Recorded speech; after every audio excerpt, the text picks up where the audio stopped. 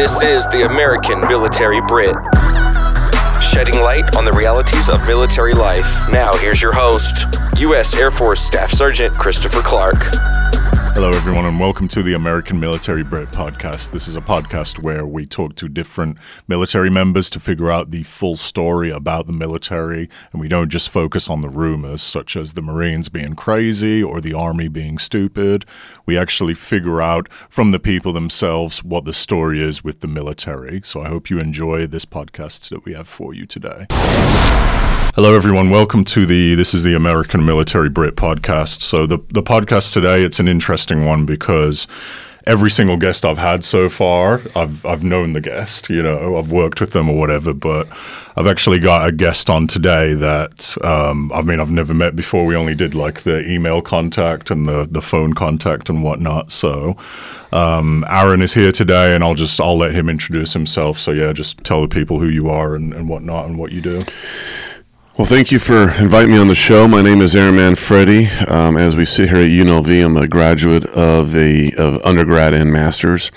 I'm the current president of the UNLV Veterans Alumni Club, which is vets who graduated from UNLV. Nice. And I've been in Las Vegas since 1998. I came here from Albuquerque, New Mexico. So I grew up in LA, went to high school in Raton, New Mexico, which is 15 miles from Colorado.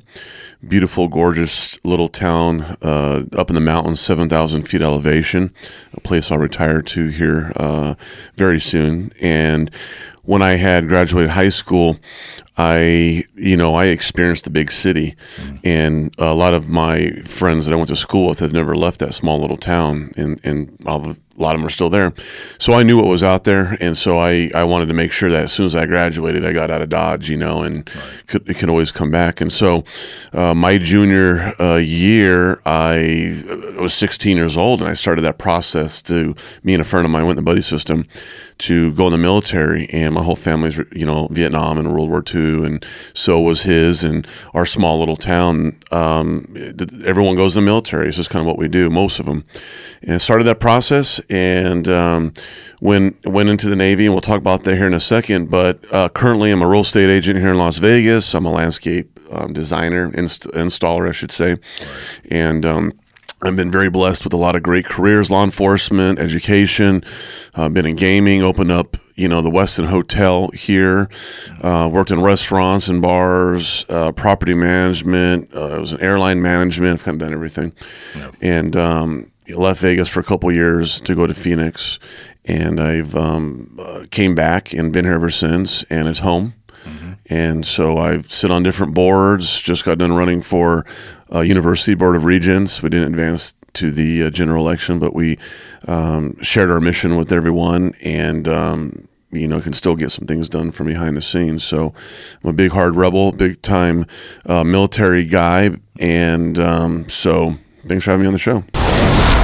Next, I want to ask, because obviously I don't know anything about naval basic training and technical training school, but one thing I just want to start with real quick. So I cannot swim. So I remember getting to Air Force basic training, and I asked my recruiter before, I was like, is there any swimming? He's like, no, I don't think so.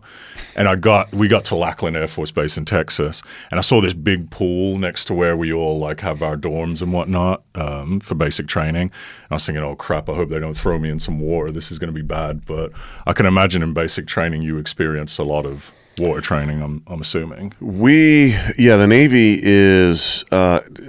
had a lot of water training, probably more than anyone, right? Because it's the Navy, the man overboard, and it could be in the water, right? I mean, we're around the water. So, yeah, we had a lot of people struggle with, me growing up in LA and being around the beaches, I love to swim. So, a lot of us had swimming pools, friends, and so that was easier for us. But for a lot of, classmates that weren't around water, you're absolutely right, they struggled. And right. I remember 2 or 3 guys that didn't make it.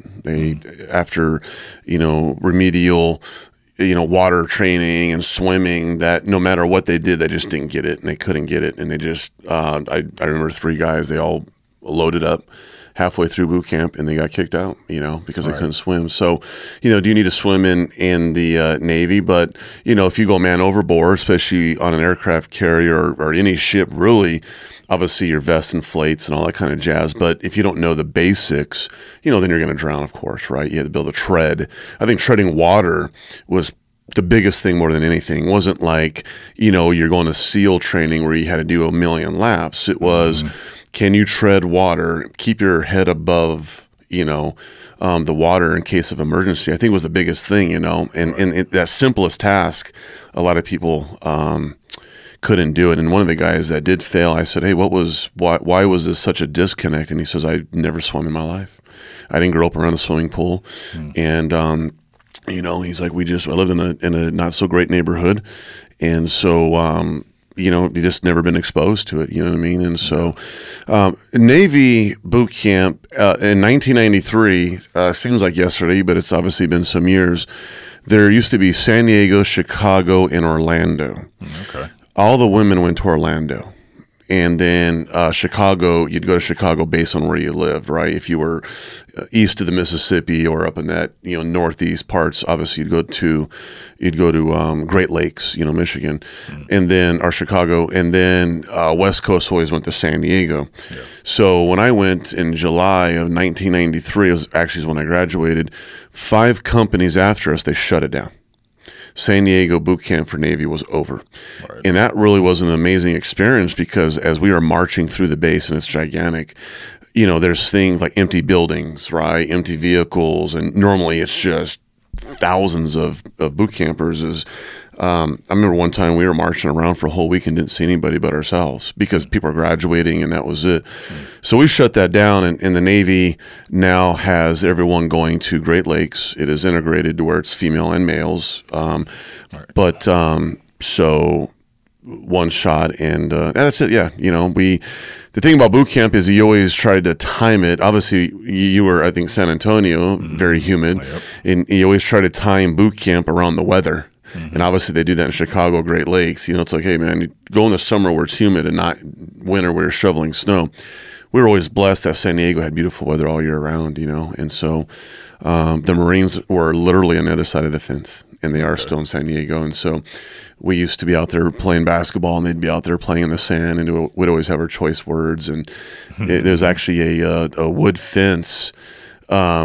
They had a chain link fence, and then obviously they didn't want to see each other, and they put up this makeshift wood fence that you could lean on it, and it could fall over if you leaned. I mean, we could get on the other side if we wanted to, but so that was fun. We would always yell back and forth. The Marines and Navy, at the end of the day, we're all in it together. But okay, and so in boot camp in Navy, that was it was pretty cool. They actually put us in these rooms where they would actually light a fire, and they were Alpha, Bravo, Charlie, Delta, and they were based on, was it electrical, was it gas, and it was pretty cool because they had a control booth where they were controlling the fires, and they were real.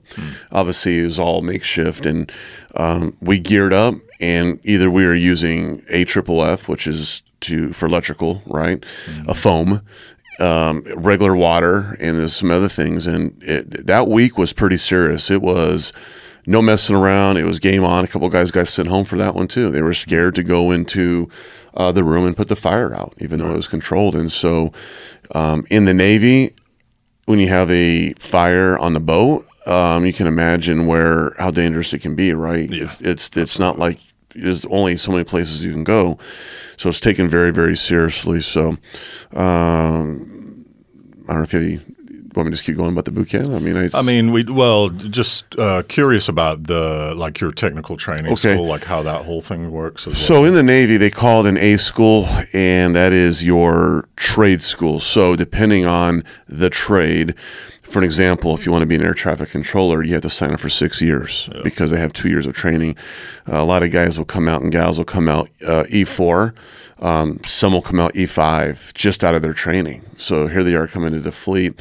Nuclear, those that go nuke, I believe you have a 6 or an 8 year enlistment. They spend a lot of money on training. Right. So a lot of people come out, E4, E5 out of their school. And when you are in the Navy, as soon as you're an E4, you're a supervisor. You are you can help the E1 through E3s out. If you're polishing floors, they might say, hey, you're the senior low guy, get in there. But once you make E5 in the Navy, you're a supervisor. You are not doing any of that kind of stuff. So in the schooling and then when I enlisted, it was a 2-year enlistment, and I actually had 3 years. So I did 2 years, and then I extended for a year, almost a year. So I went in what they call undesignated. Means you don't really have any control where you're going.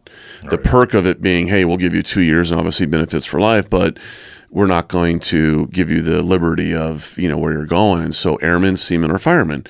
And I chose airmen. I wanted to work on the flight deck. Obviously, Top Gun is why I joined the Navy and a lot of people. So when I went to, we had an airman school, and it was, as soon as you graduate boot camp, it was literally down the street from boot camp, obviously more relaxed.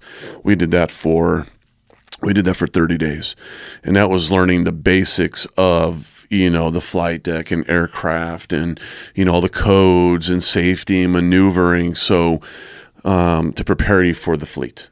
And so that's what I did. Ours was a crash course, really, of what it was. Airedales handled aircraft type stuff, firemen, obviously fire. And then when you got your papers, you could be sent literally to anything around the world. And I know some people who got some pretty crappy letters to report to. It's like, because they were undesignated, I was very blessed to get assigned to a aircraft carrier, which is why I went in the Navy, and was stationed in Alameda, which is by Oakland, California. Okay. And so by me being from LA and essentially Albuquerque, New Mexico, I knew that I can come and see family, and I was close, versus some friends, their first duty station was Japan. We'll get into your assignments now and kind of talk about those, because you said you were on like aircraft carriers for the most part, right? Yeah. When I got out of boot camp, I got papers to, we call it getting papers to the USS Carl Vinson. Okay. Normally aircraft carriers are named after presidents, and Carl Vinson, I believe, was a senator in, I want to say, Indiana. Yeah. 38 years, was on was on all the military committees and with huge military funding, so it was named after him. And that was in Alameda, California, which is a suburb of Oakland. Right. And yes, that was my first duty station. And so what's cool about that is they were doing what we call workups, that is training up before we go on deployment, which is a Westpac or a Mediterranean on the East Coast. So we were doing workups, and they wanted to, in order for us to go on our Westpac, we had to get qualified, right, as new blue shirts, tying up the planes and all that. And there was probably about 12 of us, and they needed us. So we had the opportunity to actually fly on the boat. And we got in what we call the COD, which is a mail carrier plane. It's nothing fancy. It's a real simple plane. And they picked us up in San Diego, in North Island, which is where all the squadrons are, and they loaded us up, and we literally were up in the air. And I remember looking out the window, and I see this little ship that looked like a little matchbox car, and I thought, oh my God, we're gonna actually fly on that little tiny thing. And then as we make our way down, and we got to land on the boat, and it's over in like literally 4 seconds. You're coming down, you hit the arresting gear, it stops you. And then from the time you hit that arresting gear, you were off that plane and inside within like 7-8 minutes. It's really fast. Yeah. And so, we were off the coast of San Diego. And so for 3 weeks, we were the new boots, and we, as far as training, it's like get on the flight deck and start working. Yeah. And there's a lot going on.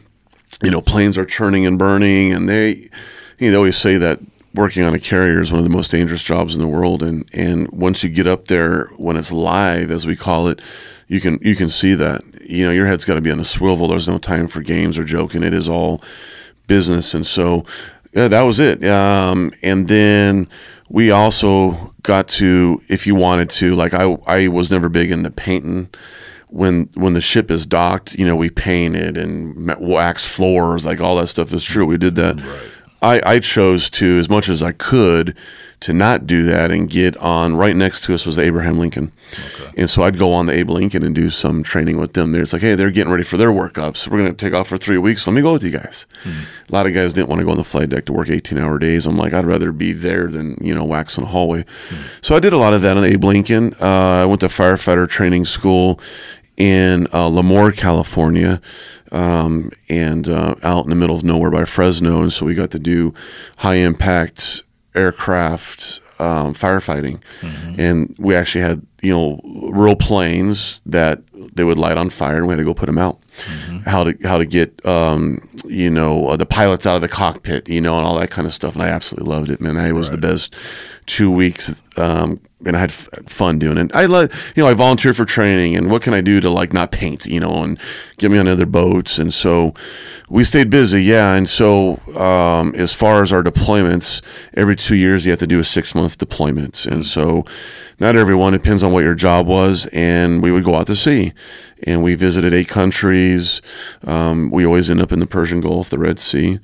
We were there for, I don't know exactly, but I want to say maybe 92 straight days. And I believe that after the 90th day or somewhere in there, they called beer day. And no matter what your age was, they would give you, you got 2 beers. Oh, really? And they were flying on all this. You got Budweiser and Bud Light, and the helos are flying on pallets of beer. Okay. It's the coolest thing back then. We had roll-up cameras, and you got pictures somewhere.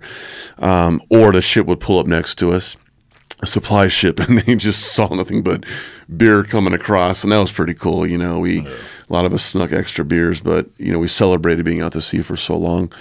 When we were out to sea, it was very easily, when we're doing workups, it's a little more relaxed. Pilots are working on their hours. New pilots, we're working on our qual safety and training and trying to navigate and figure out how to do everything, and cross-rate into driving the tractors, which is parking the planes.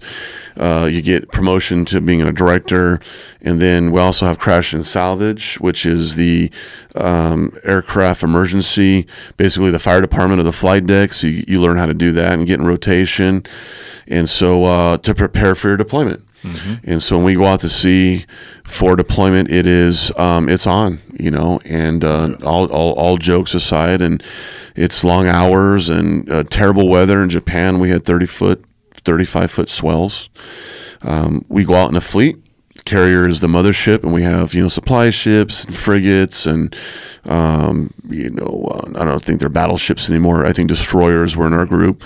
You'd look over and see them getting slammed with all the water. They're actually wearing harnesses and seatbelts, and water's going over the boat, and we have a slow row, and so yeah, we're working. It's It was in 1993, and so it was, or I should say, spring of early '94, and I had crossed the equator before I turned 18, so that was pretty cool. Okay.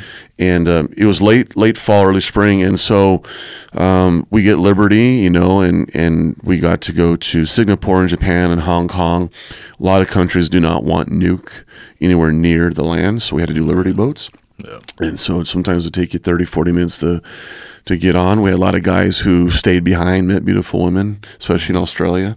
One of them was a good friend, and didn't want to come back home. So when I got out, I went to the reserves. I was living in Albuquerque, and I did my reserve 1 year in Naval Air Station Dallas. Okay. Which really it's been a reserve base since World War II, or a workup base, I should say, and there was nothing going on there. We would fly from Albuquerque to El Paso and go there, and by the time we got offloaded, we literally had a day. Yeah. Me working on the flight deck and now being assigned to land, basically played Nintendo for a year. Yeah. And I got real tired of that because I wanted to work, and I would volunteer for stuff again. I think one weekend I went and mowed the grass because I wanted to work. I couldn't stand sitting idle. So they closed Dallas down. Everywhere I went, they closed it down. They closed San Diego. They closed down Alameda. They closed down Dallas. I moved to Vegas, there wasn't a really good reserve unit here. I had to go to L.A. or San Diego. I wasn't willing to do that drive every weekend or 1 week in a month, and I just was like, it just was time to get out, and I wish I would have stayed in. And that was it, and like some friends that stayed in. So you want like more info on deployment stuff, like what we did? Well, we won't get into that just yet, but like just to go back to the assignments, because I'm curious because in the Air Force, right, we have just a base that we go to and we just go on there. But like with the Navy, do you like live on the aircraft carrier, or do you go home after work, or you? Great question. So. Yes, you could. A lot of the single guys, we didn't have children. We weren't married. We just stayed on the boat because it was free. Yeah.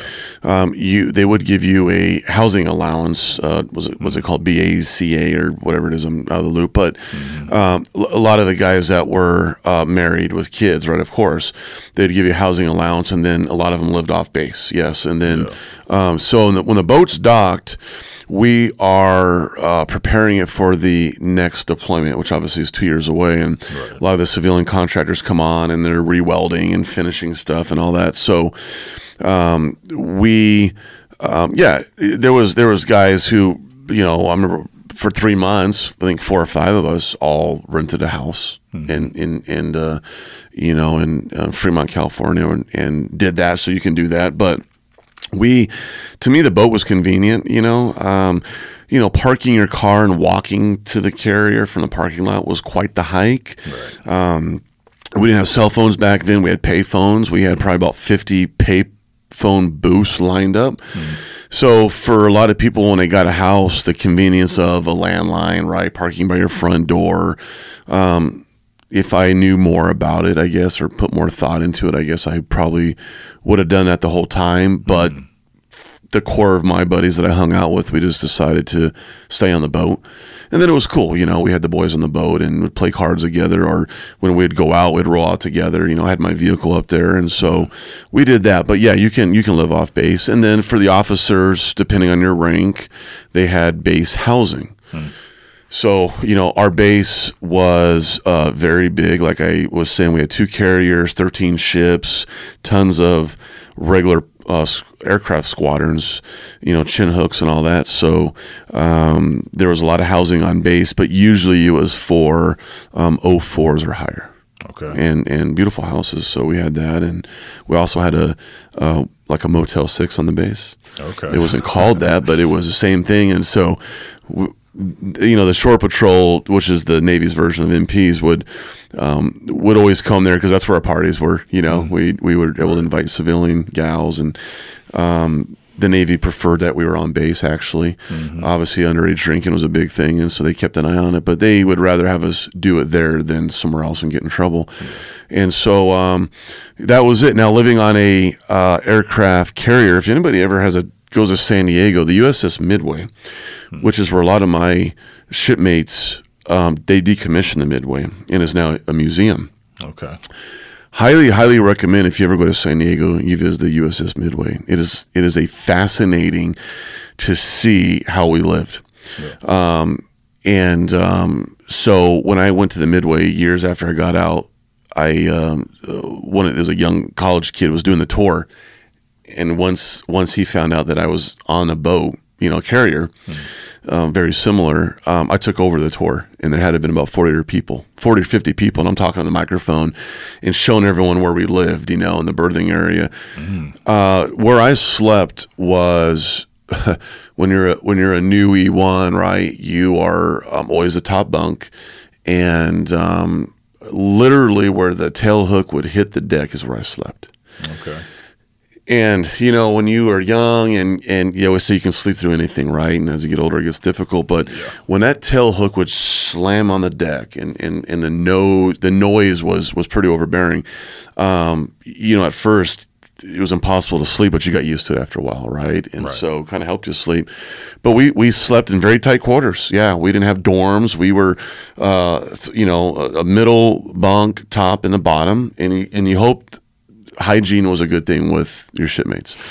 And sometimes it wasn't, and everyone would have their dirty socks out and underwear, and it got pretty disgusting, and that's why a lot of guys went out and got their own, apartments and stuff. But so it was, it had its challenges. We all could not get up and out at the same time. We would always, of that group, we'd have some E4s in there and some E5s, and obviously higher rank got out first, and then it followed in. But it was when you're out to sea and you don't have a whole lot, and guys were lonely, missing their families. We didn't have Skype, we had snail mail and all that. Being close to each other, we relied on each other for mental support, of course. And so I still talk to a lot of the guys that I lived with, and we share those stories, and it's such a brotherhood about it. And we made it work. Everyone gets a Dear John letter, and upsetting. And I remember one of my shipmates lost his mother out to sea, and couldn't do anything about it. We're on our way to Hong Kong, and and so he found out through a messenger, essentially. So. But anyhow, deployments now are a lot different. Like I said, you got Skype, you have, the guys now, they can talk to the wives, and family like daily. Even you could be in clear across the country, and it's like you're never gone. There would be times where, we wouldn't hear from anyone for 30 days. Right. And it was a form of a letter. And so, to me, I like that. I knew my family was safe, right? If you weren't getting pulled aside, everyone was safe.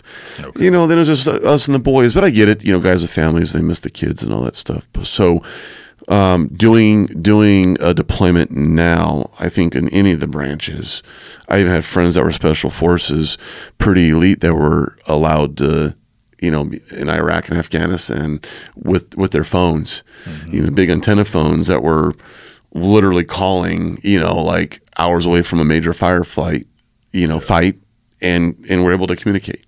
And I thought, man, you're in the middle of nowhere, Afghanistan, and you can make a call. You know what I mean? Where back in the day, you go on deployment, and for a whole year, you wouldn't hear from nobody. Yeah. Because you don't get mail in the middle of nowhere. So anyhow, but that's it for deployment stuff. Lastly, I just want to kind of talk about why you separated. You kind of got into it a little bit there, talking about how you fulfilled your contract, basically. So that was why you. Yeah, I did a 2-year enlistment, and then I extended a little bit. So when I went in, it was 2 years active, 6 years, 2 years active, 4 years inactive. And inactive reserve means that you don't have to report every weekend or every month. It just means that something's going down. You're the first ones to get called back, and you have to go, right? So I did the 2 years, and then I chose volunteering to do a year of active reserve, and thought multiple times that, of going back in. And I look at it now, I probably should have, but anyhow, so, once your contract is over, you fulfilled your contract, you can be honorably discharged, or you can re-enlist. And so, that's what I did. I did my time and got out honorably, and then, life starts. Yeah. Yeah. Was there like a specific moment though? Was there a specific thing that made you just want to, separate, or was it just my contract ran out? My shipmates that I went in, years ago, and we're all, middle-aged adults now, is that the Navy doesn't have NCOs. Does the Air Force have NCOs? Okay. Yeah. The Navy doesn't, and it's probably something they really should consider, is because, nobody told us we can make a career out of this. And I'm talking like 5, 6, 7 of my buddies that we still stay in contact, is that, we always hear of other branches retiring at young ages, and so we didn't know that. We didn't know that you could make a career out of it. They didn't really push it. They didn't really talk about it.